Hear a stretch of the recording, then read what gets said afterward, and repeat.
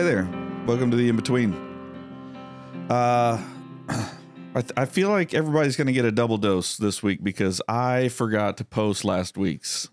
So we're going to have to put it up. Here's the thing. That would explain why someone asked, do we still do the podcast? Yeah. But so what we can do is put out one today, Tuesday, and one out tomorrow. That's a great idea. Wednesday. Yeah. And so it'll be, the one we put out today will be in between last two sermons. Yes. That won't be confusing to people so it'll at be, all. Yeah. So, I thought we just did this chapter. Sorry, guys. That's true. No, this one's still going to go out before next Sunday. It's just that the one from last Sunday, last week, is going to go out after you preached on it already. Dadgummit. It's the prequel. This is what happened when Colson takes time off. Nothing gets done. I was sick. Listen, it's still time off. True that. Okay. Hey, before we get going, one of our faithful listeners, Sean Dotson. Yeah, I know Sean. Came up to me. Sean. I've met Sean. Every single Sunday we get to meet Sean. Just about. I know it. He is so he is good. awesome. And he came up to me with a special request. So for Sean and Kaysen's mom. So Kaysen, you're getting a shout out too. Ooh. Sean and Kaysen's mom. It's their birthday. It's her birthday. Excuse me. Yeah. On Wednesday. So I guess Probably when this is coming out. Yeah. And how do we know what's her name again? Sean's mom. Sean's mom. Sean and Kaysen's mom. Sean and Kaysen's mom. That's how she's known to the world, as Sean and Kaysen's mom. I mean, for the rest of her life, you don't. Yeah. You really, I mean, for a little while, Yeah. your kids are kind of, I bet the boys John's kids. If the boys are listening to this, they're probably screaming. Well, I mean, we know it's actually what's Tiffany, funny but that's not what she's known Yes. growing up, I was always bummer. Pastor Redfern's or John's son. Yes. Right, exactly. John Jr., Little John, Johnny, all of those things. But now that he's moved to Tyler, Mm-hmm. he and mom are my parents. That's right. That's right. Except for in the prime timers class, and then all of them call me Johnny now too. That's right. Oh, nice. It's just kind of a thing. The shoe is on the other branch. There you go. Tiffany, I'm sorry. You will forever now, maybe. Well, I doubt if she's sorry about that. No, she's not sorry about that. That's the way it's supposed to be. That's exactly but yes, right. Sean, thanks for making that ask. What a kind gesture for your mom. Happy birthday, Tiffany. Do you have a button you can push to celebrate happy birthday? I have. Okay. Wow. That ain't it. That's not bad. That's not Yay, bad. Happy birthday, Tiffany. No, yeah. that's not good. Nice. We're just pushing buttons over here. I don't know. Goodness Okay. gracious. Well, now, record scratch again. Yeah. Jumping back to reality. Jumping Hey, back to. Chris, you're speaking again. Yes, I get to do that again. And you're on. You moved through chapter 22, blew through it. Excellent. Yep, And now we are on to chapter 23. we are. And I'm thinking Samuel. 2 weeks. 2 weeks at this one. Easy for this one. Okay. Maybe 3, Yes. but I'm hoping I can get done in 2. I mean, so how far? It's only 28 verses. What's keeping you? There's a lot of good stuff in this one. There is. I'm curious, how far do you think you're going to get? And then can I read to that section? Or do you want to just... I don't know yet. Okay. Honestly, I am not for sure where we're going to end up. Okay. How far I'm going to get. I've just started jumping into it. Yeah. And I'm already, like, literally, it's like, verse 1, now they told David, behold, the Philistines are fighting against Keilah and are robbing the threshing floors. Mm-hmm. And I immediately, like, word 2 was like, wait, who are they? Right. Who is telling David this? Like, right. And there's a lot of significance to the idea. There's so much in this. So the Philistines are attacking Keilah, not near where David is. Yes. Like David is on the other side of Israel, essentially from Keilah. Keilah is near Philistia. Mm-hmm. So And David's just left Moab. He was there. He was there not long ago, dadgummit, and now he he's bailed, went all the way to Moab, and now he's in Judah, which is up in the hill country, in a forest in the hill country, apparently, if the timeline's right. And now he's not that close to this. Yeah. And they come to him, and David's not like, you have a king. Right. Tell him. Right. Like, why are you telling me? Like, it's there. Why are they coming to David with this? David has 400 to 600 ragamuffins hiding in the forest with him, Sherwood Forest with him, right? Yeah. Exactly. As John pointed out last week. I mean, if you got to listen to it before. Oh, you listened. haven't yet. Ouch. Well, Sorry to rub salt in the wound there. Maybe they will have listened to this by this. Probably. No, that's what I'm saying. Oh, skip yes, it. but not last week. If you don't recognize that reference, It means find the one before this. Yes. So anyway, it's so just wild to me. Already, we're like, there's so much to unpack already. I'm curious. So I was listening to a different sermon by Alistair Begg. Whoa. And he was talking. Cheating. I know I'm cheating, but so I read it and then I was also. But so here's what I'm curious about, because he was saying you could potentially think that what's going on in Nob potentially could be going on right now. That's right. So it's like, could that be a reason why they're coming to David of like, well, Saul is being a little bit wild and he just destroyed Nob. Yeah, And it could be that literally at this moment, Saul is busy and no one wants to mess with Saul because he's going crazy.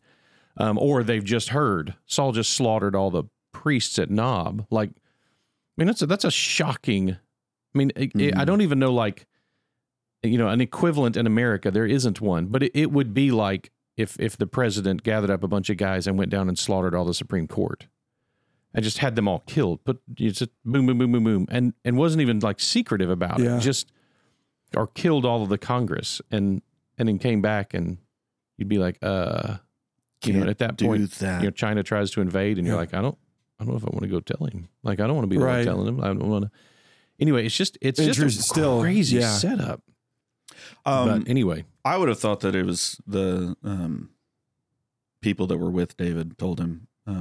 Because somehow it had reached them, but this may have been like an envoy all the way from the other side of the country. It may have been the people of Keilah. It may be Gad. I mean, Gad's there still. Maybe the prophet Gad tells him. Maybe it's just his ragamuffins. Some of them hear about. I mean, they're coming streaming from everywhere. They're refugees coming to find him, and they tell him. And some of them are like, hey, just so you'll know, the Philistines are... This is happening over here. Yeah. And maybe the inference is, and Saul's not doing anything. And Saul's doing nothing about it, right. He's killing priests instead of taking care of this. Maybe that's...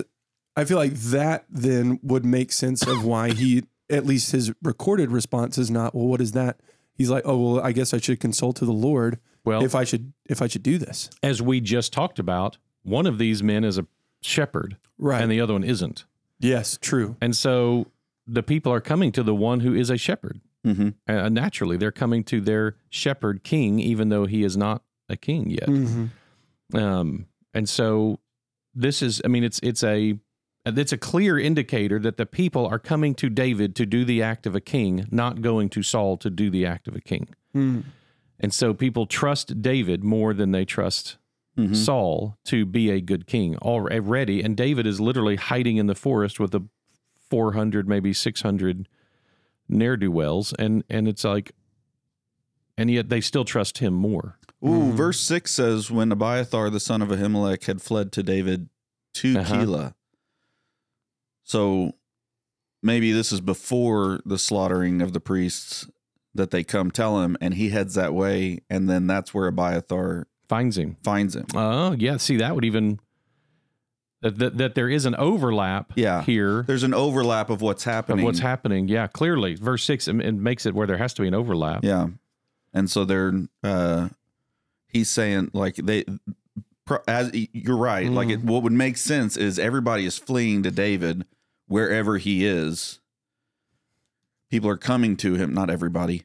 People are coming to him, and he is getting word of these things that are happening across the kingdom. He inquires of God. He goes down and he does what he does, which is to be a shepherd, just like you said. Right. And that's actually where Abiathar finds him. Yeah, that's right. That's what I think is happening. Wow. But that also would have meant that Abiathar knew where he was, because everybody knows where David is. Everyone Saul. Who has a hard time finding the donkeys? You know what I mean? Yes, this is Saul's strong point. Finding things that are lost. There's definitely an irony in that, and I don't think that's missed. Well, on like this you said, story. one of them is a shepherd and one of them's not. One of them is not. That's right. He can't, and no one's telling him. I mean, it's the implication is that there are people around him who probably know where David is, and I'm they're not doing it. I'm not telling anyone. You can tell him. So, but that also may be why Abiathar knows where he is because he had just done this thing at Keilah. right. And everybody's like, well, we know who saved them. Right. And this is also, and we find in verse 7 that Saul finds out he's there too. Yeah. And so one of the things, I don't know if I'm going to like unpack the whole chapter or unpack a lot of the chapter first. I want to come back because one of my favorite theological principles is what's called middle knowledge. Yeah. And this is one of the passages that shows the concept of God's middle knowledge, that God not only knows the future, but he knows possible future. He knows all the futures. He knows which ones will happen and which ones won't happen. But there's this whole little conversation between David and God with Abiathar having the ephod. There's a whole bunch of yes or no questions, which again strikes you that David in verse 2 has this conversation with God without an ephod. It seems. And so maybe Abiathar's already there, but it doesn't. It seems like Abiathar meets him in Keilah, so he can't be there before the battle of Keilah, right? And so David is having this conversation with God. God is giving him insight. In fact, God is giving him more clear insight than yes or no answers. With the ephod, yeah. And then in verse 6, we start getting David having this conversation with God that seems more like yes or no questions. Do you think people are as uncomfortable with the idea of the Urim and the Thummim as it feels like Western church going people would be? You know what I mean? Like the idea that it feels like an incantation or something like, and I'll throw the stones. Or the lucky 8 ball. I mean, you know? Yeah. Oh, yeah. Like that's very much so how it feels to me. So it's that like, I don't know if people actually examine this and like picture it in their heads of what David's doing when he's asking for answers from God. Right. I don't know. Like that just, it almost makes me want to make sure that we sit in that and be like, listen, this is not a magic 8 ball. Right. He is inquiring of God, and he has been given a prescribed way to do that. You're right. This is not. Yeah, this is an instruction from God. Yeah. Yeah. Right. This isn't communing with dead spirits. This isn't magic. This isn't which anything. Saul does not too long from now. Yeah, exactly. We're going to run into that very quickly. Yeah, we were joking about, we just read that, we just read that in the executive team meeting, and I was like, Paul, you want to preach? You want to preach this? This is not great. Yeah. I've wondered if I could, it's probably around Christmas, if I could catch somebody off guard and say like, hey, could you preach coming up? And I don't know, maybe, chapter 29, whatever it is. We're going to do the Christmas story, the Christmas story of the Witch of Endor. The Witch of Endor with Saul talking to Marley and Marley. Sorry. John will have a solo. And I'm going to have to put somehow a witch's face on an Ewok. There you go. I have to do that. I mean, you can't say Endor. The Witch of Endor. Don't. I think it's just the black and white one with the horns. That's the Witch of Endor. The Witch of Endor. Okay. I mean, you know what I'm talking about? Yeah. So yeah. The shaman, the Ewok shaman. Definitely. That was definitely the Witch of Endor. Yeah, that maybe we have to go with. Oh I actually may know that Ewok's name. Really? I think that may be just the Ewok elder. We don't get a name for him, but is it in the? Never mind. It's not in the movies. We're just. Yep. Sorry. So it is a. It's David asks God for input, yes. Which again, well done. Yeah. I mean, how often do we see military leaders, especially in the Bible, mess up because they forget to ask God before they go into battle?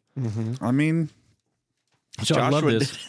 He asks. Yeah. God says, yes, go and attack them. Yeah. So David comes to his men and says, "This is so real." Yeah. David goes to his men and goes, "Hey, God said we need to go down and rescue Keilah, and that He's going to deliver the Philistines into our hand." And the men are like, "Can we vote? Behold, we're already terrified they here." Just did a full behold. We are afraid here in Judah. So we're barely hanging on here, David. Like we're barely keeping it together here, and you want us to go attack Philistines in the Shephelah, which is right next door to Philistia. Yeah, and you got to be like, and then David inquired of the Lord again. They're saying no. Exactly. I love that he asks again. This is what I want my relationship with God to be like. Absolutely. Like, I go to God, and I think it is sometimes like I go to God like, hey, God, guide me in this, and God gives me an answer. And then I'm like, but maybe not. Can I? And then you go to the staff and say, this is what we're doing. And the staff goes, Yeah, exactly. Why don't you go back and check again? Could you please verify that answer? Maybe get some ID. Listen, I mean, Saul gets the no from his men. He doesn't ask God if he should kill the priest. No, it's just, you do what I said. Exactly. You won't do it. Doeg, go do it. And so, so God tells him twice, and David's like, okay, I asked. So we go. And in fact, David is victorious. And his men went with him. Like, that's a big deal. They're scared to death. Yes. And he's like, no, he said to go. And they're like, all right, this is how we die. Yes, exactly. That's so great. You got to believe that at the end of a lot of these guys' lives with David, there was just a lot of, well, I thought we would have died a long time ago. Yeah, exactly. I thought for sure we were going to die at Keilah. Like, yeah. You remember that one? We had like pitchforks. I wonder if I should read that section. You know, there's that section in Edward's book, The Tale of Three Kings, when the young, I'm trying to remember who it is. There's the young man. It's one of the new young mighty men or whatever goes and finds one of David's old mighty men and asks him a bunch of questions like, you know, what was it like? And he's like, you mean hiding in caves with a weeping commander? Like a commander who cried all the time. Let me tell you what. It was great. Hungry, starving, cold, hiding in caves. Felt great. Was super excited about this opportunity to serve the Lord. Exactly. So it's David goes in and wins. Abiathar shows up. And this is what I love is then David starts apparently going to the ephod after this conversation. And I've got to think that's the same thing as us. Like I can talk to God and I ask God questions and ask God for guidance. And I feel like sometimes God guides me with impressions or ideas or thoughts or, you know, sometimes I'm even like, it seems like it's almost audibly in my head. Like this, like sometimes it's more clear than other times. I love that David has that. And yet as soon as that ephod shows up, he's like, oh my gosh, thank you. We can now ask yes or no questions and get a clear answer. That's the best. Chris Rice. Has a song that came out later. And well, I guess later, that's weird because it was a long time ago. It wasn't his early stuff, but he had a song called Smell the Color 9. You remember that? Yeah, I remember that.